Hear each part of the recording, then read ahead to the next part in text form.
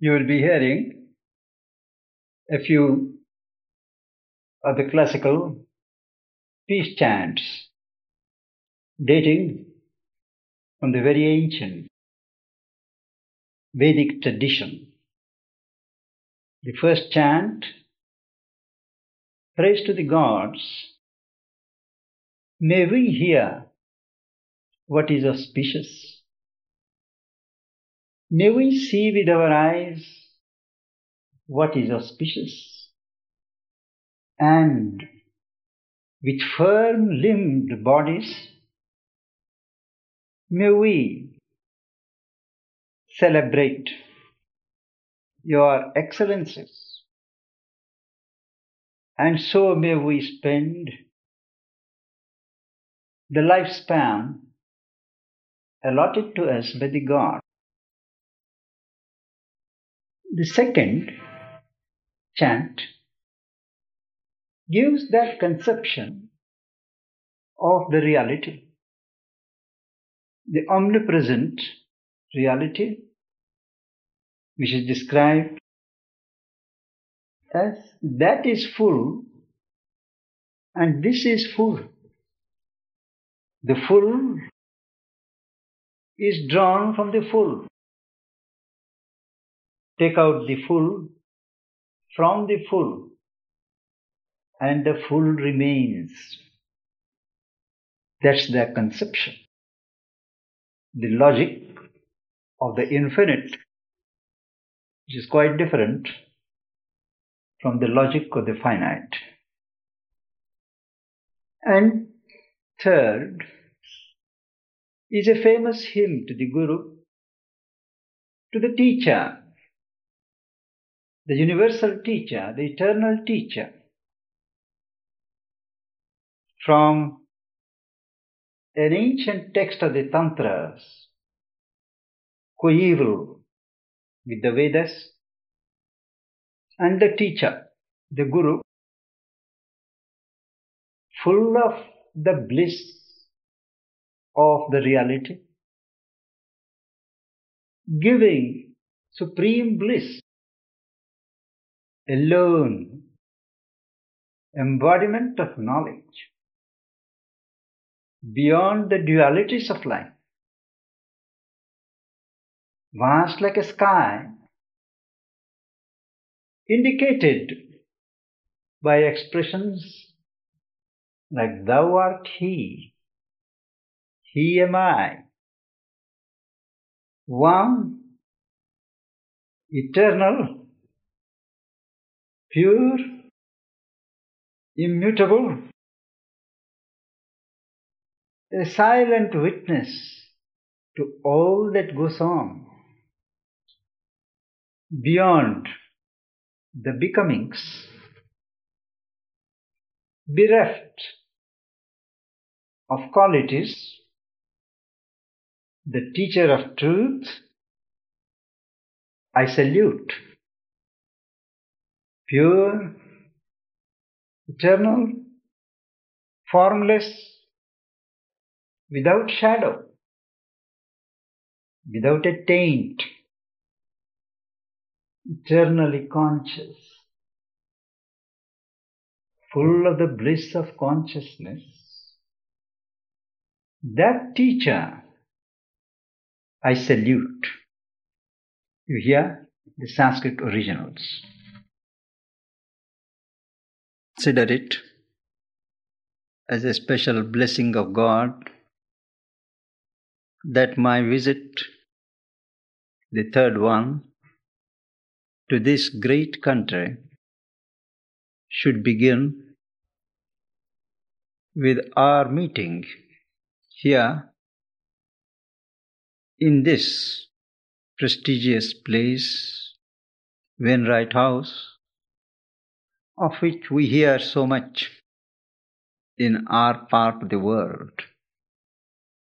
I am grateful to the authorities of this institution to have permitted us to meet together today, and I am also grateful to our hosts David and Navaja and their wonderful children for all that they have done and are doing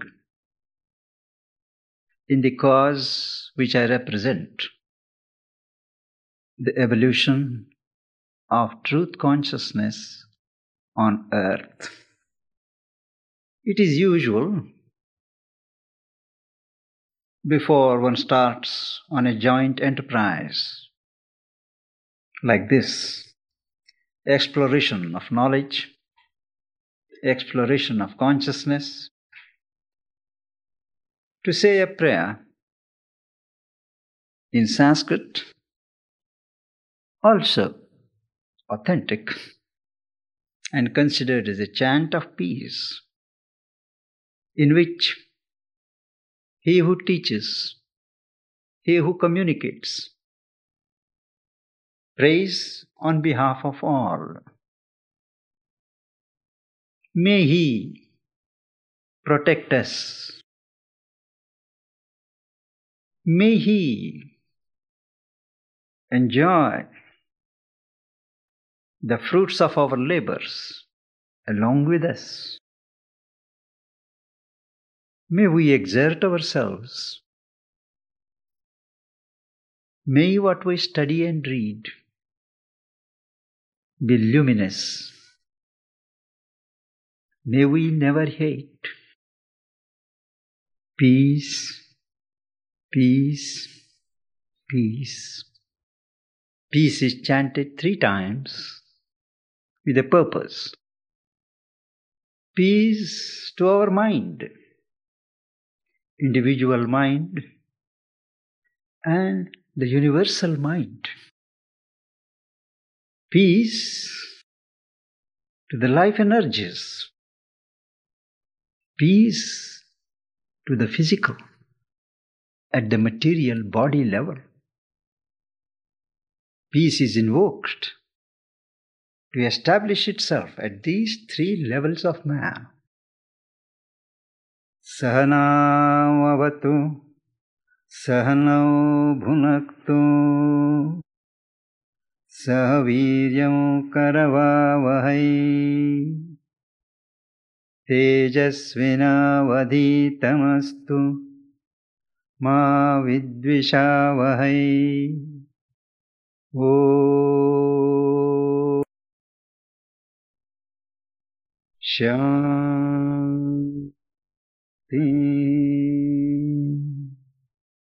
Shanti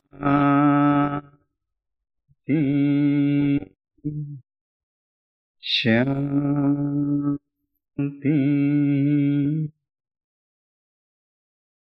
Navaja, my host, had an interesting story to tell me yesterday. As she was placing announcements, what are called flyers here, of our program in a food store in her neighborhood, she got to talk to the lady, an old lady, who was at the counter. She asked, "What's that?" She showed it. She made a face. She said, "What is this new consciousness? What is wrong with the old consciousness?" Anyway, she allowed her to display the flyer. That set me thinking, what is consciousness? Before we know what is old and what is new, we must know what is consciousness. Very few think about it. Consciousness is not the mind. It is not the heart. Though both mind and heart are specific articulations, organizations of the consciousness. Consciousness is something, a faculty that is self-aware, something that is aware of itself. There is nothing in this universe which is not aware of itself, knows that it exists, self-aware and all-aware, aware of what is around. That is consciousness. And this consciousness is spread out in the universe and beyond. It is not organized in the same way. I think the door can be shut. The same wavelength, same intensity everywhere. There are gradations of consciousness. Consciousness. Shall we do away with the mic?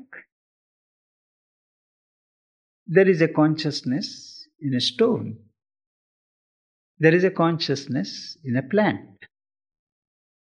In the mic. Only it is differently organized than the consciousness in me and you.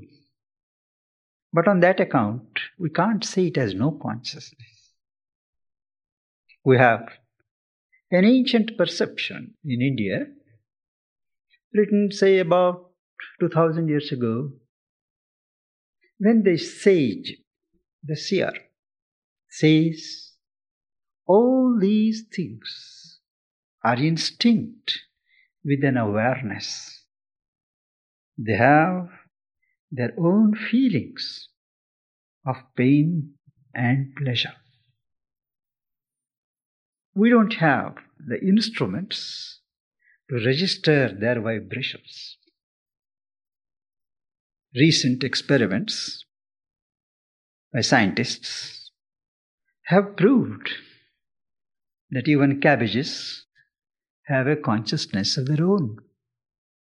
They have joined certain electrodes to cabbages and certain such vegetables in the boiling pan and seen how the needle violently moves from end to end, registering the pains and the screams of the cabbage. So there is a fact, it is a fact, undeniable fact, that there is a consciousness. But how did that consciousness get here is another question. Who brought it here? Who created it? My teacher, Sri Aurobindo, one of the noted philosophers of the evolution of consciousness,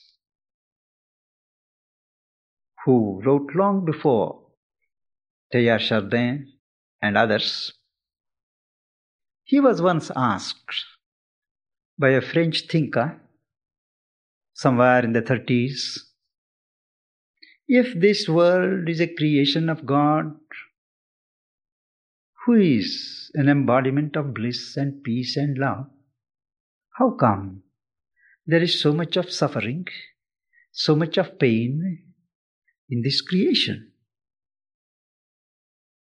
He answered that the origin of this creation is on a plane of existence far beyond the human mind. The mind of the intellect, logic, cannot perceive or conceive of that phenomenon. But he said something of the truth can be rendered in a poetic image. Imagine the divine being, God, the Lord, full of knowledge, consciousness, bliss, and all that they connote. He is musing, self-existent. There is nothing beyond him. In that moment, a possibility occurs, can these verities of truth, knowledge, bliss, awareness, exist in conditions which are totally different from what are here? And immediately the possibility translates itself into an actuality. There is a plane of existence within the reach of you and me, where what we think immediately materializes itself. We don't have to exert. You will a thing and it becomes a fact. Some of us have this experience in our dreams, giving a prevision of possibilities of a different order than what we have on our physical plane. Well, there is a descent of the divine consciousness straight down and down and down till the exact opposite conditions are created. Existence turns into non-existence. Consciousness turns into the inconscience. Bliss turns into non-sentience. There is no feeling. And the divine soul, which has come out in a spirit of adventure, accepting the challenge, is about to lose itself.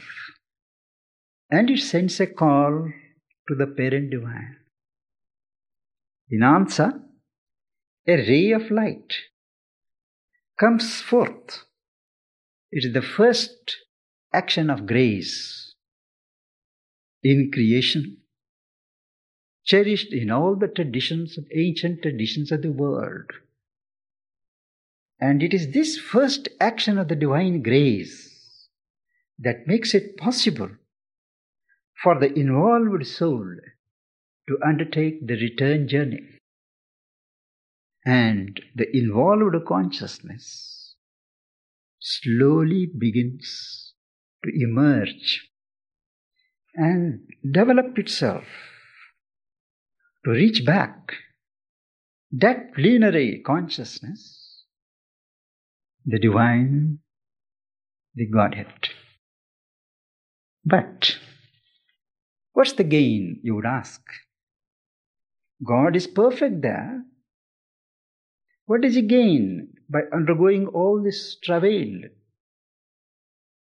To that Sri Aurobindo answers in his great epic Savitri, a Godhead greater by a human fate, having accepted all this trouble, all this struggle, the God who emerges in humanity is infinitely richer, more full than the God who starts out on this career.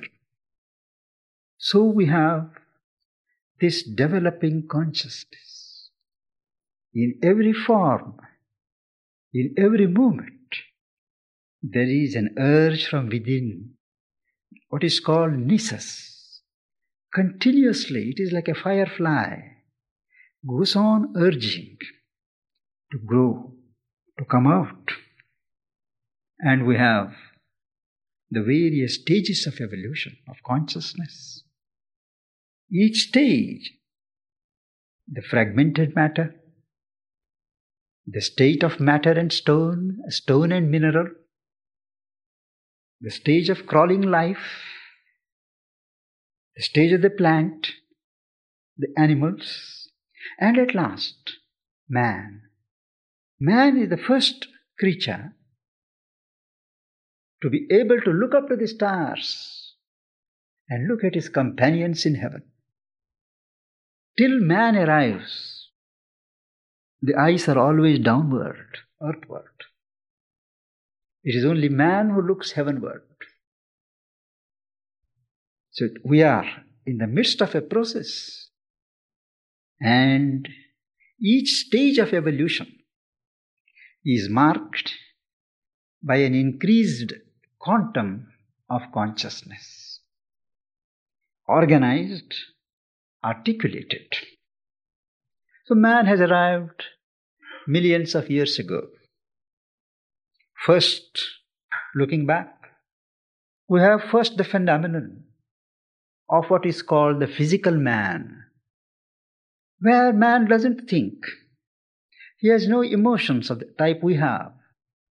He is just concerned with physical comforts, physical security, physical life. And he needs physical proof for everything before he can accept. The senses are the channels to reach out to the objective world. They get back a report, and the rudimentary mind acts upon it without thinking. This is called the physical, sensational existence. So the first man, the primitive man, is a physical man, bound on all sides with the physicality of life.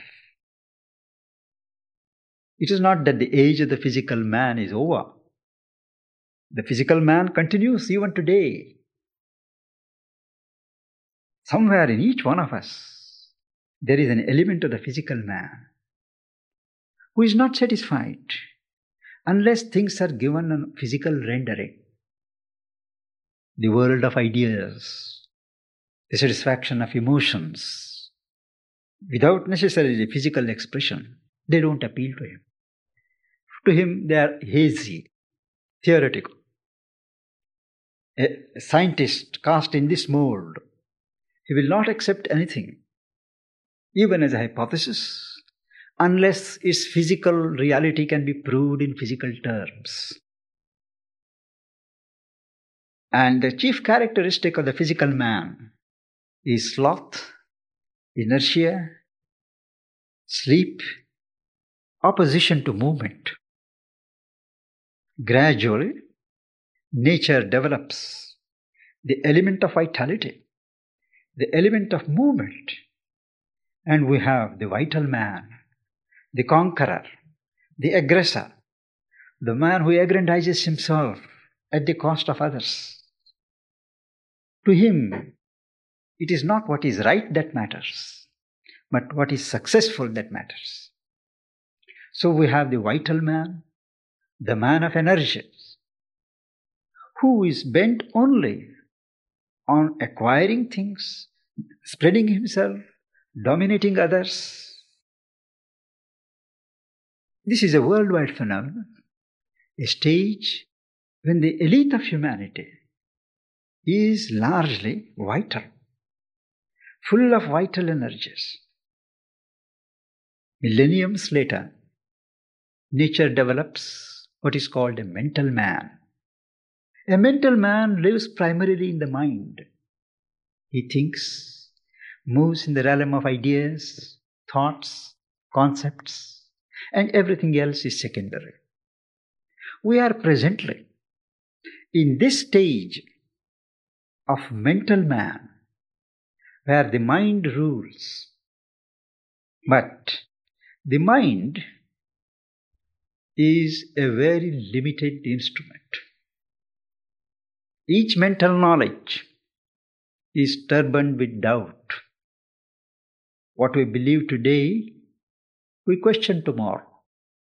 And so it goes on. There is no certainty to our mental knowledge.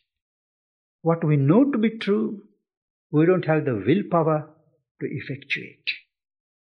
There is a fragmentation, the mind being a very limited instrument. There is a certain alienation of man from himself, from nature, from God. And this points to the inadequacy of the mental civilization. It has served, the mind, human mind has served, but it has chosen to limit itself to a certain intellectualism, logic, which is totally inadequate to meet the demands of life. And this overdevelopment of the mind has brought up a certain imbalance, drying up of emotions, neglect of the physical body, and in the name of specialization, fragmentation of knowledge. Our experts are today narrowing their field of vision. Each one is busy with the infinitesimal portion. And he is a child outside his area. This is a totally different kind of movement than what was prevalent till the last century, to have as wide a knowledge as possible. Today, in the name of specialization, we have fragmented knowledge, and that has led to its reactions, what is called holism, the total man. There is a cry for that. The time spirit demands an integrated approach, a holistic approach, in which man is taken as a whole. And the consciousness that is articulate in man is given room to extend itself, to articulate itself at every level of his existence, and recognize that the mind, the intellect, is only one part of the total being of man. And it is here that the boundaries of human consciousness presently reached and perfected are breaking. The frontiers of human knowledge are widening. Psychologists are today speaking of parapsychology. Mathematicians speak of maths, something beyond. They can't hold the surge of the evolutionary movement. You must have heard of Teilhard de Chardin, the French Jesuit, who, in the early years of the century, even as a small boy, he had certain perceptions. When he saw a stone, he would see golden particles within that stone. And this boy would ask himself, is that God? They call God. So he asked his parents, asked his priests. They would shut him up because it was blasphemy for them to think of God in a stone, according to this Christian theology. But the boy's interest continued. And when he was later ordained as a priest, his interest in the evolution of life, in the reality of things here, continued. He accepted the Bible as a priest, but something in him felt that that could not be the whole truth. He developed interest in paleontology, archaeology, and went to China somewhere in the 20s of the present century, where he conducted a number of researches.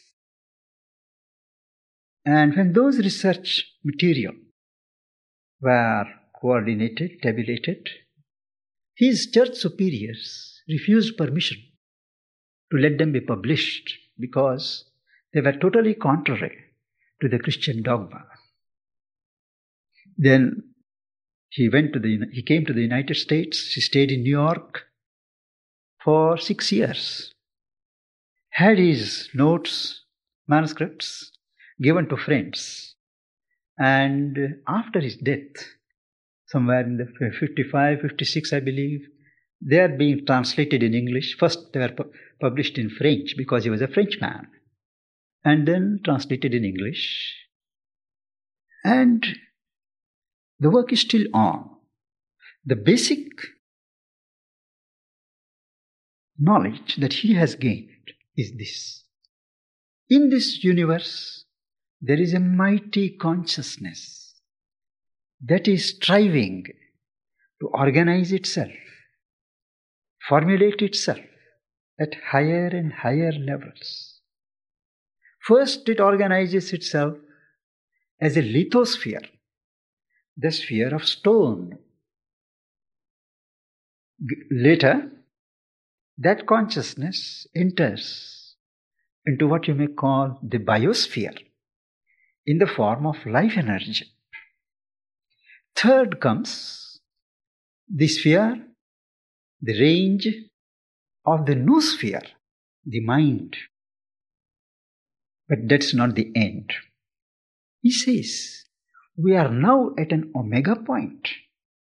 Omega point is the optimum point at which all the mental energies of man are converging into a point from where the consciousness will take a leap. And at that point, he says, I do not know how, but the world will become one. Man will become one. And man will become something more than a man. Beyond the noosphere is the Christosphere. In the body of Christ, man will become something more than a man. Now, there is a controversy among scholars. What does he mean by Christosphere, the body of Christ? Is it in terms of the Christian dogma that it is beyond earth in some heaven? Then what about non-Christians? Or does he mean the essential Christ, the divinity, which can be here and which has to be here, the divine consciousness embodied on earth? I believe there is no firm agreement among scholars of Chardin on this point.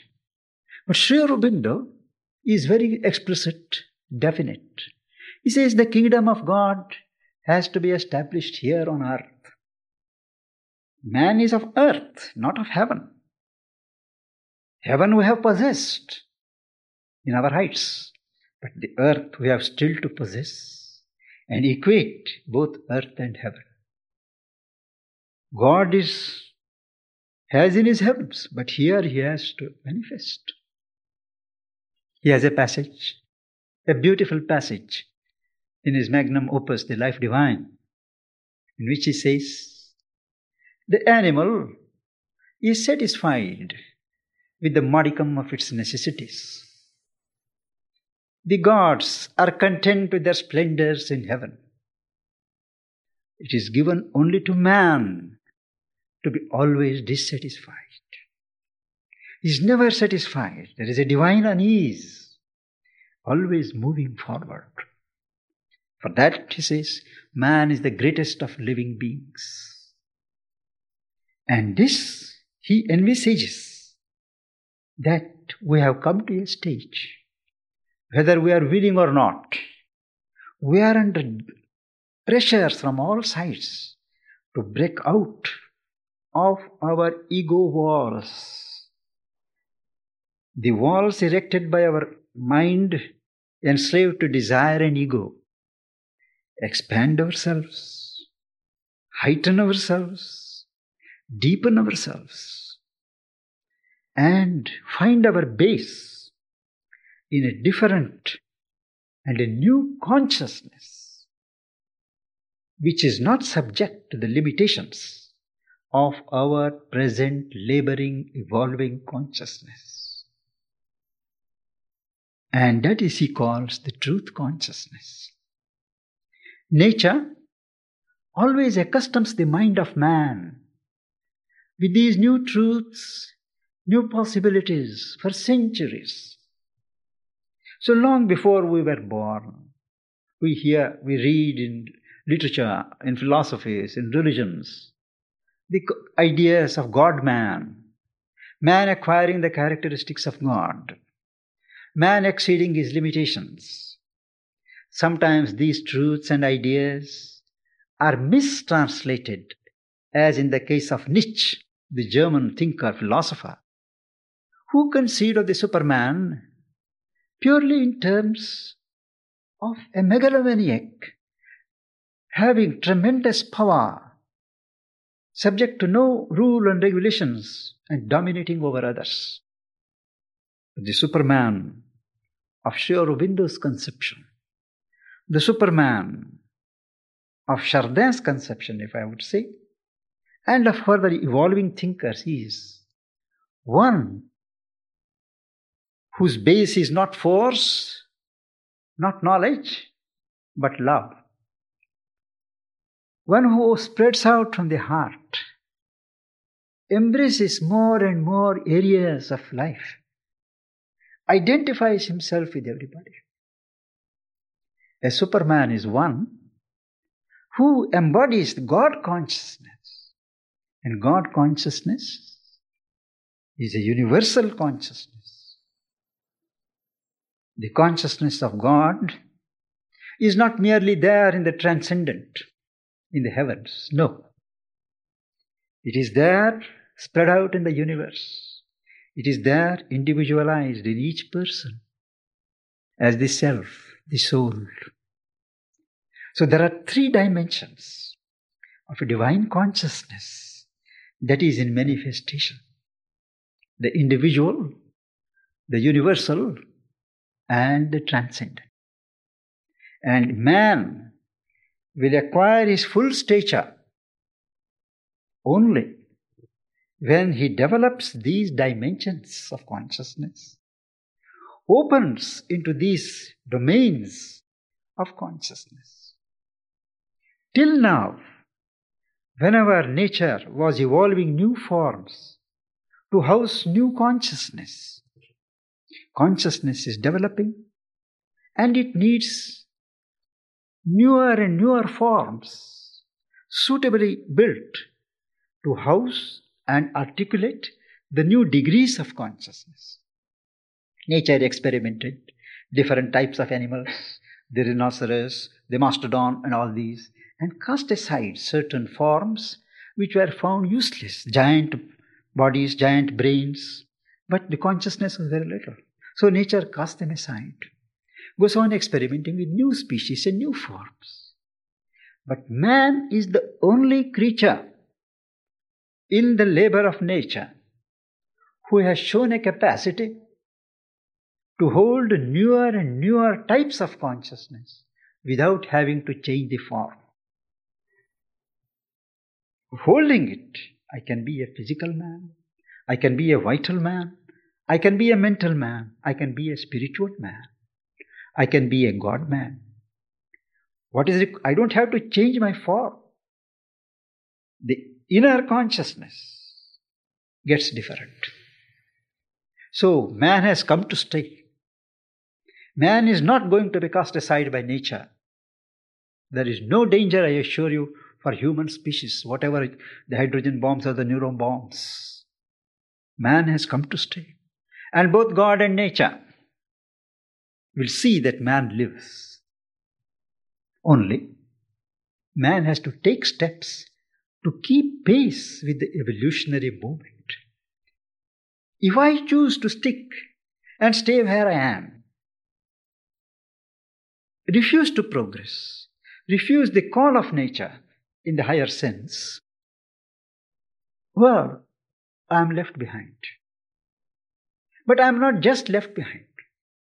Circumstances so shape around me that I am compelled to rethink.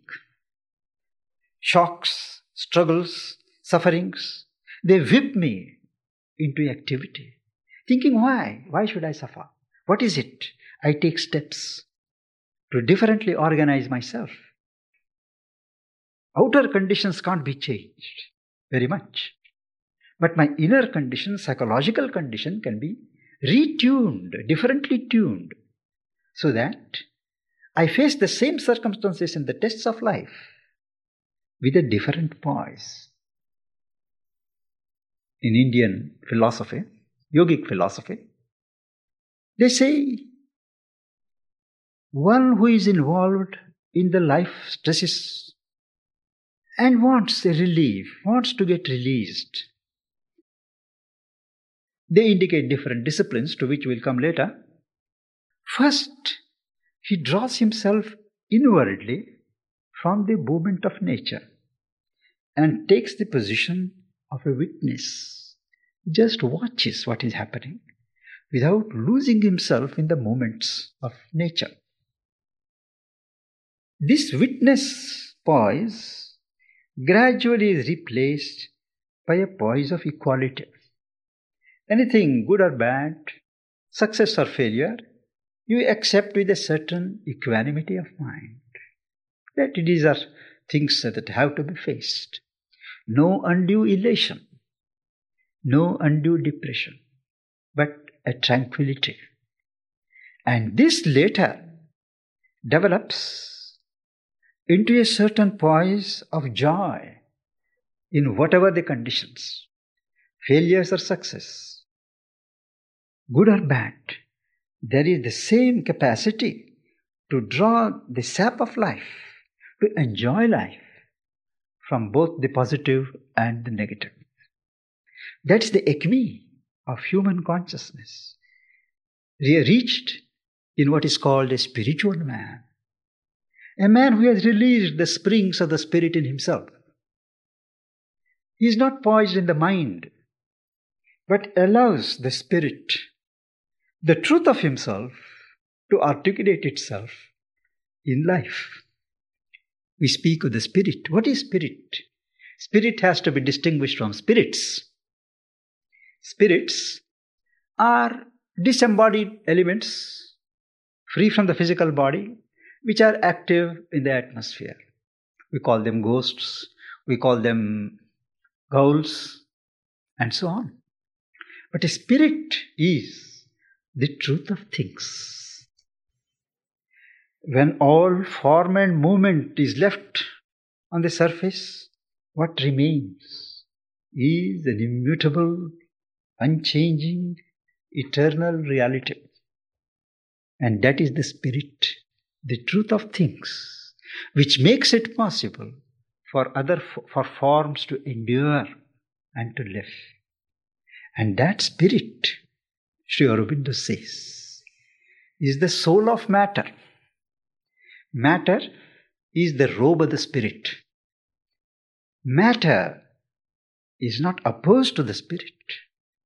It is a wrong approach to make a distinction between this world and that, between earth and heaven, between God and this universe. In a splendid aphorism, he says, "Reject not this universe, O lover of God, for soon thou shalt find that the universe is the body of thy God." That's the approach. That's the perspective. Life is one. Mind is one. The self, the soul is one. The body, the matter is one.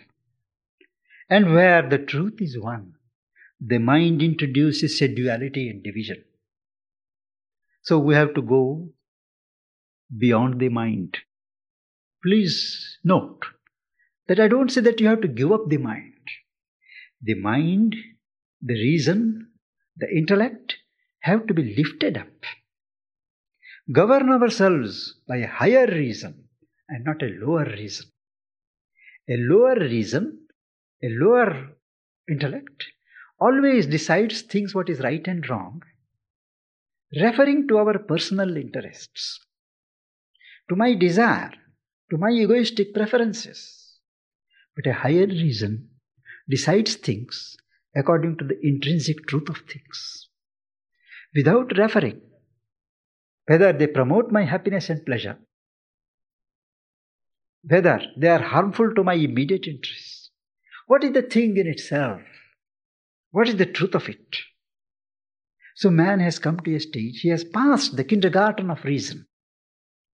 Today, everything is pressing him to open to the workings of a new faculty of consciousness that is waiting beyond the lid of the intellect.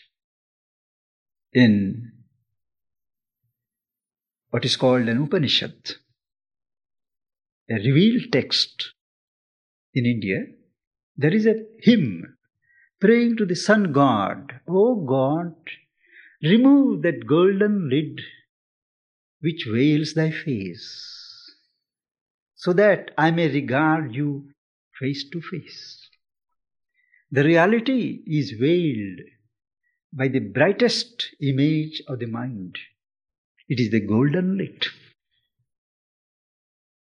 The leaden chains of matter have to be loosened.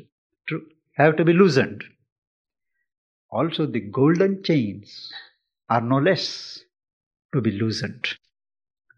So, man is today on the verge of crossing beyond the mind, entering what I call the realm of new consciousness.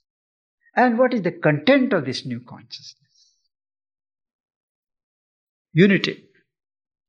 Unity with all. Harmony. Knowledge. Unerring knowledge.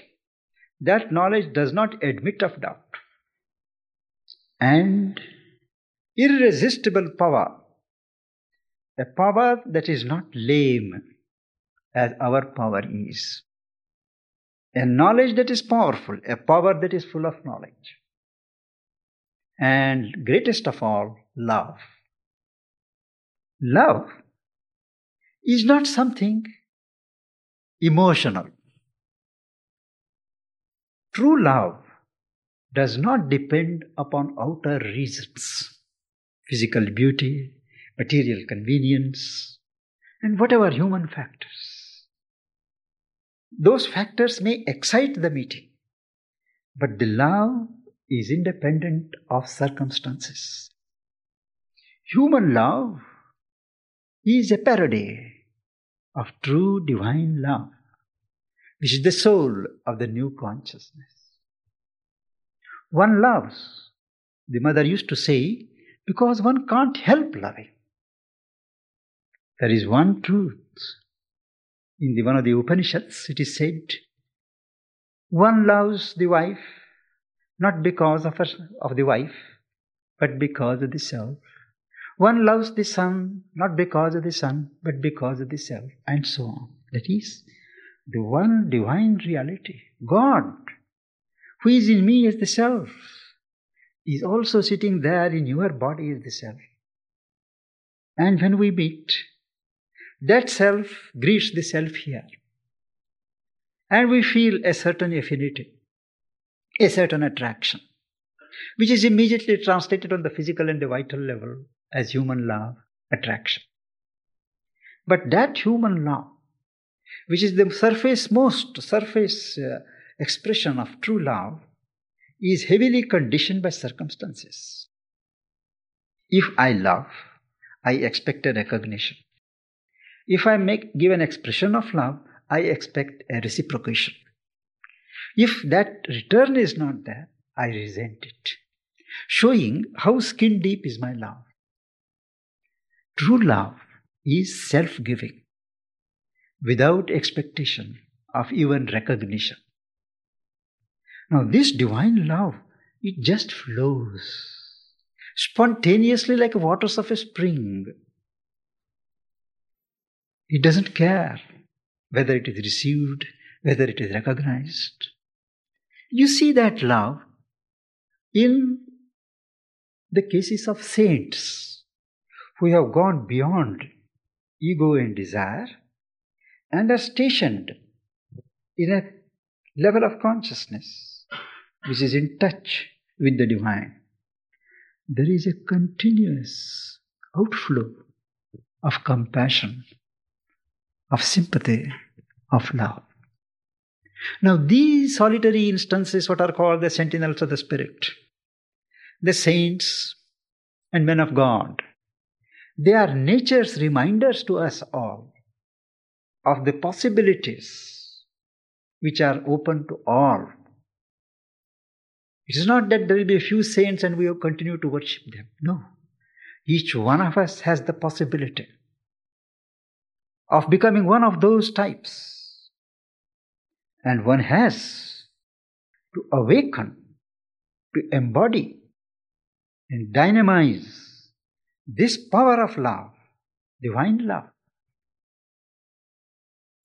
before one can enter into the new consciousness proper. Love is the soul. Everything else comes afterwards. And for this purpose, to enter into the workings of new consciousness, to embody the characteristic workings of the new force, there is a discipline, a multifold discipline that is required, into which we will come later. Consciousness, wherever there is consciousness, there is a force. Power. Consciousness is not an important self-awareness. It is something that is self-dynamic and active. Power, force, is consciousness itself as force, as power. And wherever there is this new consciousness, the power of unity, the force of love, the force of harmony begin to manifest. And the future of man, the future of this world, political world, points only to that the solutions of our problems, innumerable as they are, will come and can come only when we grow into the new consciousness that is waiting at our doors. Number of thinkers, advanced mind of humanity, representing the advanced mind of humanity, they have opened to this truth, expressed it in their writings, organized it in their lives, and are taking steps to draw like-minded people who accept this approach, who feel the need for this approach. And we have what are called number of New Age experiments, New Age communities. But they all proceed from the level of the mind. And to that extent, they are limited by the vision of the mind.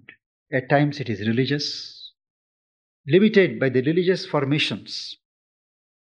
At times it is economic. At times it is political. But they all are thinking of one world, one humanity, but based on their terms. A thinker in Russia or China can think of nothing else except finding the solution to the problems of humanity on the basis of communism. Elsewhere they will speak of socialism.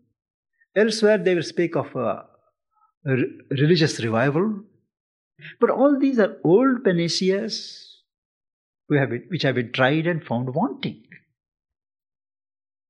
Nature experiments, man experiments, and each one has been exposed to be inadequate. A state of things, a state of consciousness, which includes all the best that has evolved, but goes beyond. That's the call. The call is for an integrated man, a whole man, but a whole man in a whole society. But they have also built and perfected a practical discipline to work out this scheme in each individual life. And that can be done not on a hilltop, not in a monastery, not in an ashram, but where you are. New York, in London, in Chicago, wherever you are, you have to work it out. Nature has placed you, God has placed you in circumstances which are most suited to your personal evolution. And it is there that you start, from where you are. So this is spiritual life brought to the door of the common man. Each one has to start where he is. This is called the integral discipline, integral perfection, achieved by an integral yoga. Yoga is only a name for yoga, literally means union. Union with what? Not with something there, but with the reality here. union with your own truth, and the means, the techniques that lead to that union, that is called yoga. All the various disciplines, like the postures, asanas, breathings, knowledge, philosophies, devotion, all these are elements, necessary elements in building that in path to integral perfection. Perfection of man in a perfect society. And that's what the new consciousness or the new age means. I think we can continue it after our break, lunch break. But now I would like to invite questions on what we have discussed. The practical side, how we are to do it, what we are expected to do it, I will take up in the next session. But now I would like you to ask me questions and let us have a dialogue, because there are so many conceptions and misconceptions, particularly in the West, regarding what is yoga, what is religion, what is spirituality, what is God, what is mind, what is tantra. These are all flooded with misconceptions. And every time I come to the West, these are the same questions asked by different people. So before we go further, I would like to clear the ground, and you should feel free to ask me any question. Thank you. The mic could be lower, David. Say that there is some feeling that we're aiming for some general union of great spirituality among all people. And yet, it may be some evidence for that, but on the other hand, there seems to be so much more evidence of tremendous violence to be open. I can give you kind of both people as one example, as kind of people who are respectable, but it's not just in one place. And that seems to be the reason for regarding and sympathy.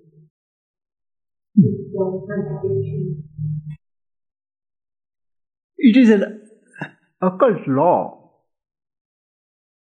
that as the truth or new truths approach their hour of manifestation, all that opposes the rule of that truth comes up like poison and tries to prevent, if it can't prevent, to delay the hour of revelation. And ever since this worldwide movement, particularly after the Second World War, has started gathering force, all the movements of ignorance, falsehood, cruelty, all the undivine movements are come up, exposing the dregs of the human cup in order to be seen and thrown out. The lords of falsehood, ignorance, the Antichrist, the anti-God, he is doing his best to hold man in his rule and not allow him to pass into the domain of God. That man is ready to take the leap is shown by the worldwide awakening. But that the atavistic forces, the Antichrist, he is trying to hold man by spreading the poison, preventing it. That is the other side. Each proves the occult truth that before the dawn is to break, the night is the darkest. This is not only in the West, but all over the world. This unrest, this disorder, confusion, this is prevalent, but it is a part of the game. and there are signs that it will be contained. After all, true progress is made only by a minority. Thereafter it spreads. The bulk of the mankind is struggling. They will be led by an awakened minority.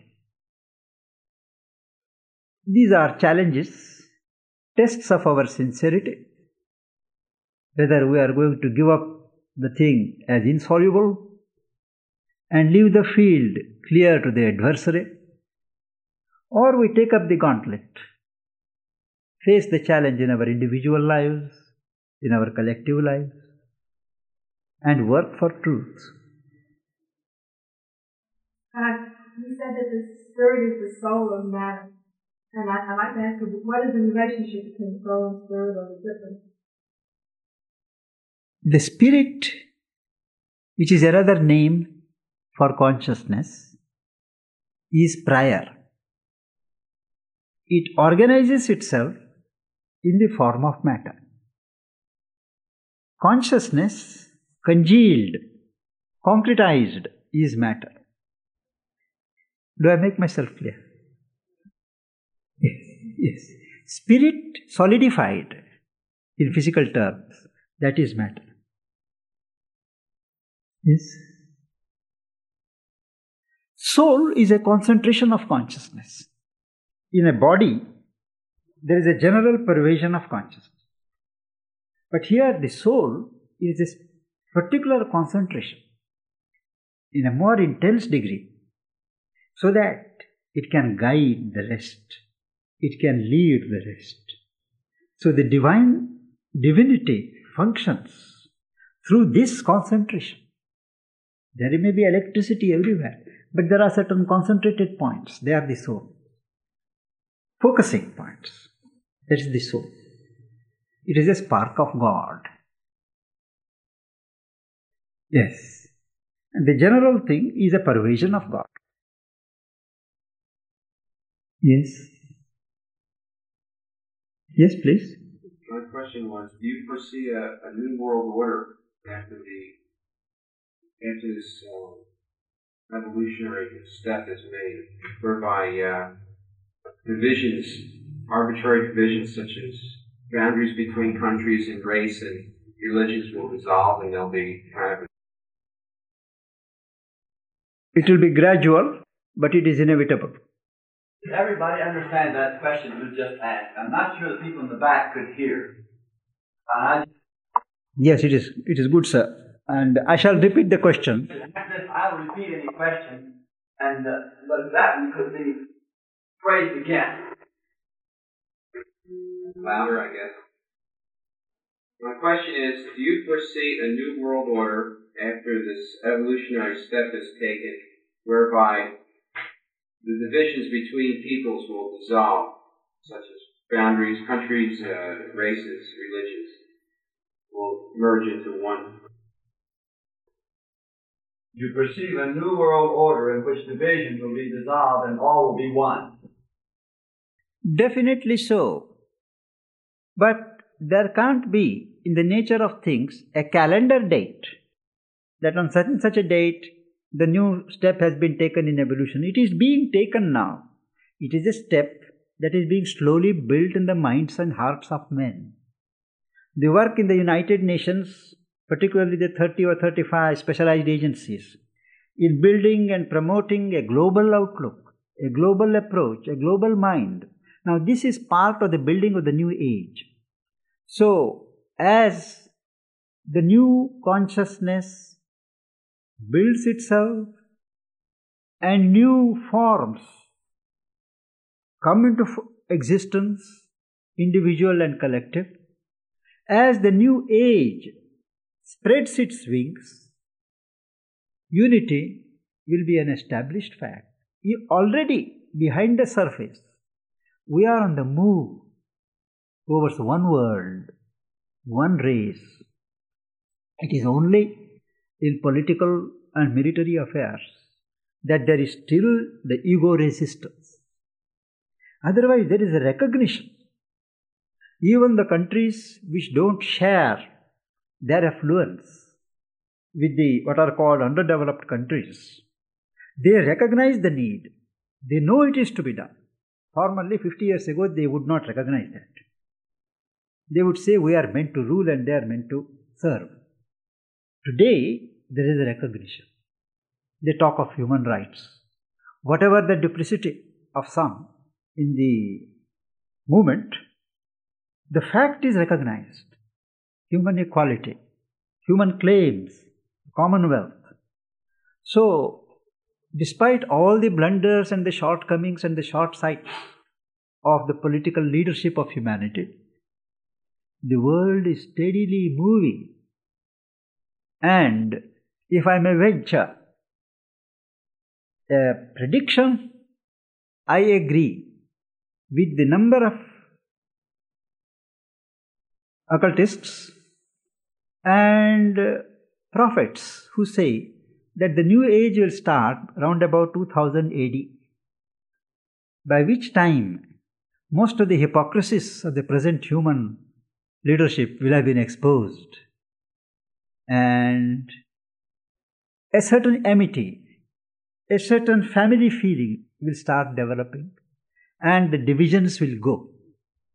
What is one can't be divided forever. Truth of life, truth of form, truth of consciousness, all these will be recognized. Only the world is not going to be a unitary state in which there will be one government and everybody will be a department or a province. No. It will be a kind of federation of the world's peoples. Each people, each society having its own characteristic genius in expression, but all joining together for the common weal. It is one of the fundamental requirements of the new age that the present political and economic, religious and other divisions must go, and they will go. I agree wholeheartedly with your description of a surging consciousness. Do you think it's possible that during this evolutionary period over the next 100 years or so, that technology may have some surprises for us, either by way of biochemically freeing parts of the brain that are not now easily accessible to perhaps alien species, through artificial intelligence of computers, or any number of areas that we just begin to see glimmerings of advance today. In this process of evolution, will technology have some surprises for us, and may there not be something in the form of alien visitors that would have a part in the evolutionary process? I do envisage that technology will promote the manifestation of this new consciousness. Already, technology has brought the world together, has shown the way to free man from drudgery, has established certain truths which were not accepted before. It is breaking down the limits of the mental frontiers. And we do expect technology, being a development of human consciousness, to play a leading part in reaching the benefits of this consciousness to the millions and millions who have not seen a book, who don't have a roof over their heads in our part of the country. You can never expect them to see a book and be taught in a school. It is things like television and other modes developed by technology that are to uplift and elevate their existence. And technology, material technology, will have as many surprises as spiritual technology. As far as these UFO and visitors from other planets, well, sir, there is a continuous interchange or a contact between the different planes of existence. But if you ask me, will there be visitors from the moon? Will there be visitors from the Jupiter and all that? The spiritual perception is that there is no evolving life of our kind on the other planets. Evolving life is only on Earth. All those have been given up by nature as unsuitable for the evolution of life. So, when my teacher, the mother, who was a great occultist, was asked, what's the truth of all these newspaper reports of the flying saucers, the UFOs and all that? She said that there is an interchange from other planes of existence, not from the planets, from the other planes of existence to the earth. And this constant interchange may have a visual appearance at times of strange, unknown physical appearances, but they disappear. Once the ingressions stop, the outer forms also stop.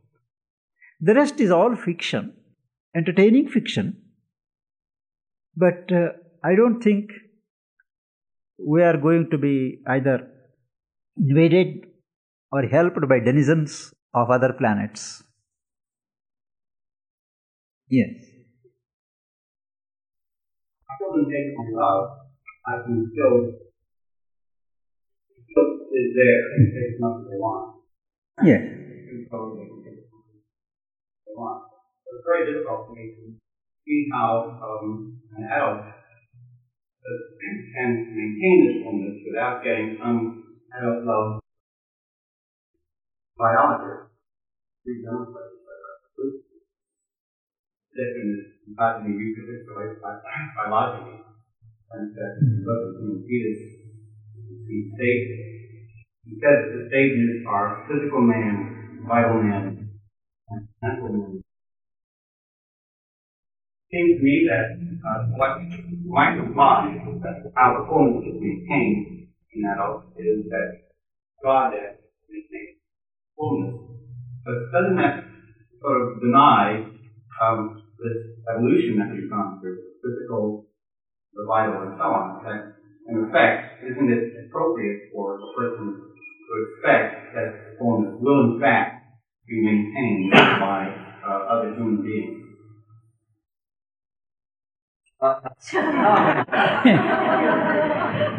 can fullness really remain without being completed given some of the aspects of evolution and the experiences of human life?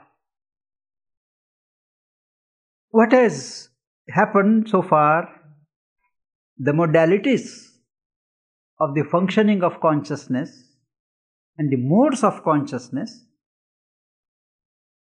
cannot determine the further types of functioning that are in the making. What you said is perfectly true. Action, reaction, everything is there. There is a limit. So far, nature has developed in those modes. But today, in the transition to the spiritual realm, it is seen and experienced that there is a limit to this spontaneous love imposed by external factors only when we stand on a human poise. If we break through and go to a deeper level of our being, which is not influenced by human considerations, you will find that there is an unstopping love, whatever the outer reactions of other people. That is not affected. So the trick is to shift the center of consciousness from the surface being to something deeper, where things, you get a taste that the reality is not only eternal but infinite. After all, it is the divine qualities, verities of infinity, eternity that are reflected in the human conceptions of space and time. There is a way of getting beyond human space and time, because space and time relate to that plane of existence where they exist. My mental space, my mental time is different from the physical space and time. So, for love, there are no limits. It is eternal, it is infinite, because it is the pure form of God. And as long as you are on the human level, hold yourself at a human poise, human reactions. Once you step in, you are not touched or influenced by human reactions. The technique is to shift your base inwards. If you shift it upwards, you become indifferent. But if you shift it inwards, you are one with the world. So that will come later in the afternoon. Yes? I think I Yes. anticipated the kingdom of God coming to the earth. No, madam. I said the scholars are divided. He says the solution will be in the body of Christ, in Christosphere. So normally, people understand it, Christosphere, it is beyond the earth. In some heaven, envisaged in the Bible, paradise or whatever it is. But modern thinkers say he did not mean it. He meant it, the Christosphere is here on earth. So, I am not a particular student of Chardin, but I have just put before you the differences of opinion among his scholars. I do not know, but I personally subscribe to the perception that the glory of God is to be manifested here on earth. And man has to be divinized here. Human nature has to be converted into a divine nature here. Despite all the religious dogmas of different religions. We will come to it, the difference between religion and spirituality, their conceptions and limitations, we will come to it in the later. But Sri Aurobindo, whose tradition I follow, says it is to be here on earth. Earth is the chosen field for manifestation of God. Yes? Somehow, if love is not something that is seen as a expectation and it becomes somewhat definite. Yes, you are right. I cannot understand the family, that personal love. Does that present that we really don't live in family unity? Yeah, it is a very leading question, madam. If love is less personal, what happens to the family?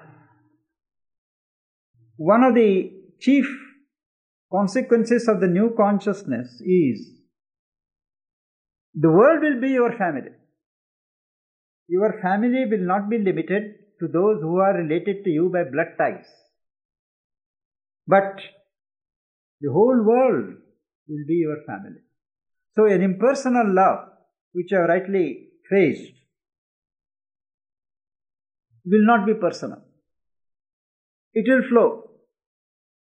And it will not be confined to those who are related to you by flesh. Family as we know it will not survive in the new age. Yes. Thought that it was a part of the paradox of being human that we grow. And so how will we be when we get to this transcendent place? Yes. because of our growth when we get to that ultimate place. Because we're all growing. We'll be growing and therefore no longer human. No. Humanity will acquire its full meaning, will be full-blooded, when spirituality infuses our consciousness. At present, what is called the religion of humanity is a mental concept. When it comes to practice, it breaks down. But in the new consciousness or the truth consciousness or the universal consciousness, one will always have a feeling of being one with humanity. But you will not be limited by humanity. You will have an identity with orders of life which are below humanity, as also above humanity. But man's concern will be humanity, always, as long as he is in human form. Non-attachment to goods necessary for a truly spiritual life. Non-attachment, but not contempt or looking down on material things, is absolutely necessary to enlarge oneself and use things in the right spirit. As long as there is the sense of possession, involvement in things, we limit ourselves. We don't derive the full joy that we are intended to do. We are not asked to reject things, but to use things in the right way without being attached to them, without being enslaved by them. Yes? Say that the fulfillment, the evolution will occur on Earth. Do you mean that all humanity in a general consciousness form, or this individual consciousness? Because obviously some of us will die before we have reached that state. I heard you say that evolution occurs on Earth. Do you mean that this takes place individually or collectively? Because certainly some of us will die before it's completed. Evolution has its high points in the individual. A number of like-minded individuals, wherever they are situate, they constitute the progressive collectivity. But the key is in the individual. What each individual contributes is not lost when he dies. That is taken up in the sum total of the general evolutionary movement. A thinker, he gives his thoughts. He contributes to the elevation of the human mind. He dies, but his thoughts continue. Similarly, the state of consciousness that you and I build in our life, it is never lost to humanity. It is absorbed in the general movement. And the whole of humanity as such will never be transformed or divinized. There will always be levels of gradation of evolution.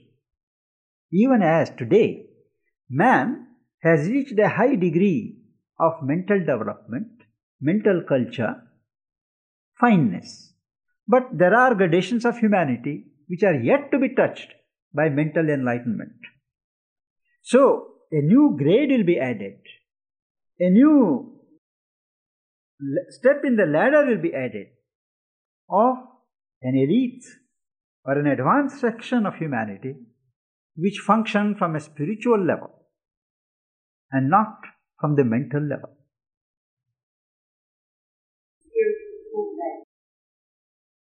When new age of those that have reached this level of those that have ascended their consciousness spiritually. And further after that, those who reincarnate and not do so on Earth.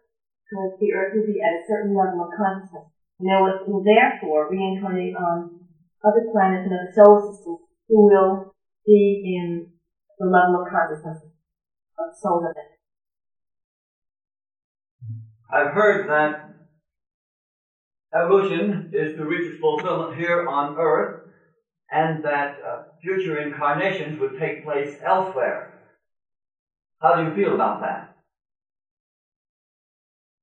When and as the new consciousness, what I call the Gnostic consciousness or the truth consciousness, begins to manifest and organize itself on earth, it is only those who have equipped themselves, prepared themselves by breaking their limitations of ego and division, who will benefit the most.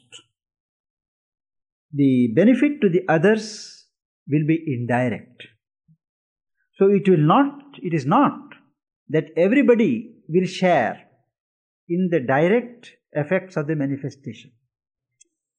Beyond a certain minority of people who are awake and who have worked, who done the homework, and who can absorb the new vibrations, the rest will have an indirect elevation of their consciousness. Now these people, fortunate few, who embody that new consciousness, when they leave the body, it is in the cosmic intention that they come back and work for the spread of that consciousness, make others fit.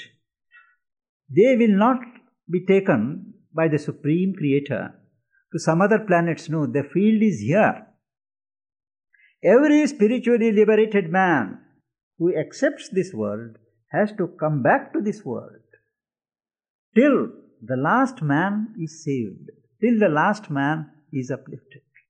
So each person will have to come. And the legend of Buddha, you must have known that Gautam Buddha, he realized that state of nirvana. Nirvana is a state of utter peace, utter silence. When he was about to step into the land of nirvana, he looks behind, sees the human suffering, and he takes a vow never to step into that land till there is one man left who is still suffering. That has been the ideal of spiritual activists. Those who seek to save their souls, they cancel themselves from the list of existence and they disappear into the immutable. That is another matter. But those who are awake and want to participate in the divine manifestation, in building the glory of God on earth, there is no end to their labors. They have to come again and again and work. Yes. Do you accept your opinion for Why not? No. He did not believe in moksha in that sense. So, we have enough evidence to the fact that Sri Aurobindo and those spiritual workers like him, they are still functioning in the earth atmosphere, helping humanity. And when the propitious time is ready, they will take birth on earth and participate in the movement directly. Traditional religions usually preach something in the word of hell or a negative aspect. You see that? What do you think about the customary preaching of traditional religions about hell and negative aspects? Almost, as you say, sir, almost all religions have played this hoax on man, threatening him with dire penalties of hell, bribing him with luscious fruits of heaven.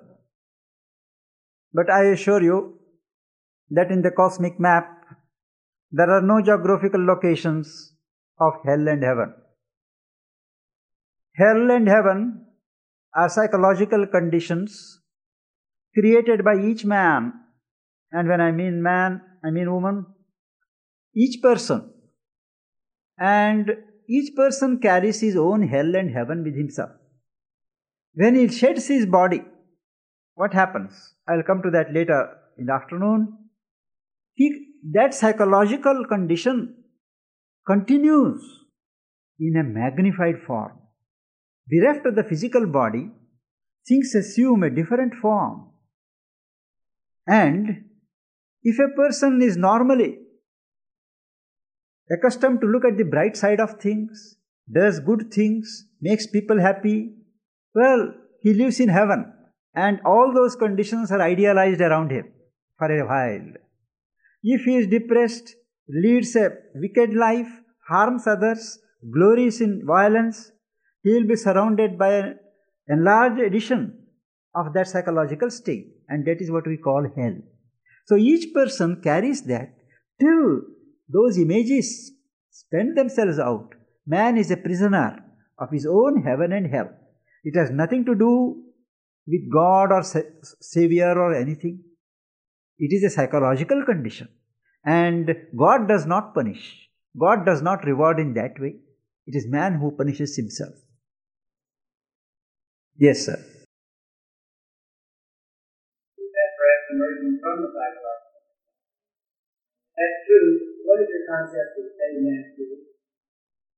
It is possible that this evolution is emerging from the state of hell in man, and if that's true, what's your concept of our creation? In a sense, yes. Because this evolution of the earth is proceeding from a state of ignorance, complete ignorance, to a state of plenary knowledge. This ignorance is the original sin. This ignorance is hell. And we are emerging from that state of darkness, from that state of ignorance, limitation, bondage, to a liberation into a state of knowledge, state of bliss. And our conception of evolution is, it is a movement of the universe to liberate itself from the hold of ignorance into plenary knowledge and splendor which we attribute to God. I think part of your question implies, was there some kind of a fall from a state of bliss, an early state of bliss? No. It is the fall, if at all, is a deviation from the sense of unity to a sense of division. It is purely a philosophical conception that the original divine soul which came down, it lost its sense of unity with the divine.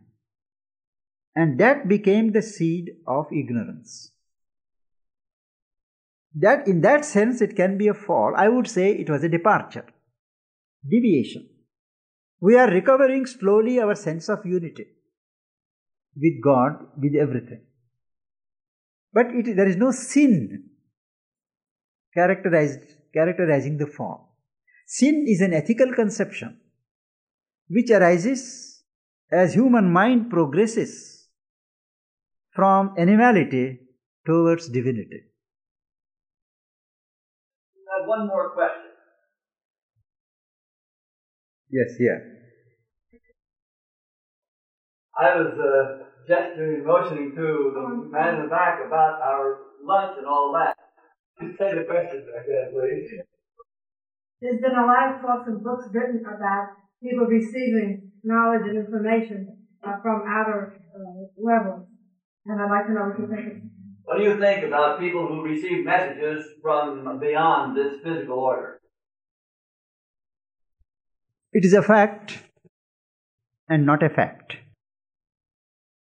There are levels of existence beyond our physical world where there are many spirits. Spirits are unembodied entities, what they call the gnomes, the elves, and the dwarfs. And also, they are original inhabitants of those planes. They have their own part to play in the cosmic movement, universal movement. But there are certain disembodied spirits, that is, men or women who have died. Their spirits are active there, and they want to interfere with the lives of men on earth. Some are benevolent spirits, some are malevolent spirits, but they are not divine. They are of our level, only without the load of the physical body. And through mediums, through automatic writing and some such thing, they dictate messages, not all of which are true, the bulk of which are not true. They are their own imaginations, own perversions, own deviations and deformations. A few are able to throw certain truths, but they are so much clothed with non-truths that it becomes dangerous to follow these messages. Though, as I said, there are cases, the genuine guidance, the genuine guides, genuine benevolent spirits, which have love for humanity and they put across helpful messages. But by and large, it is a very risky business to believe in everything that is so transmitted.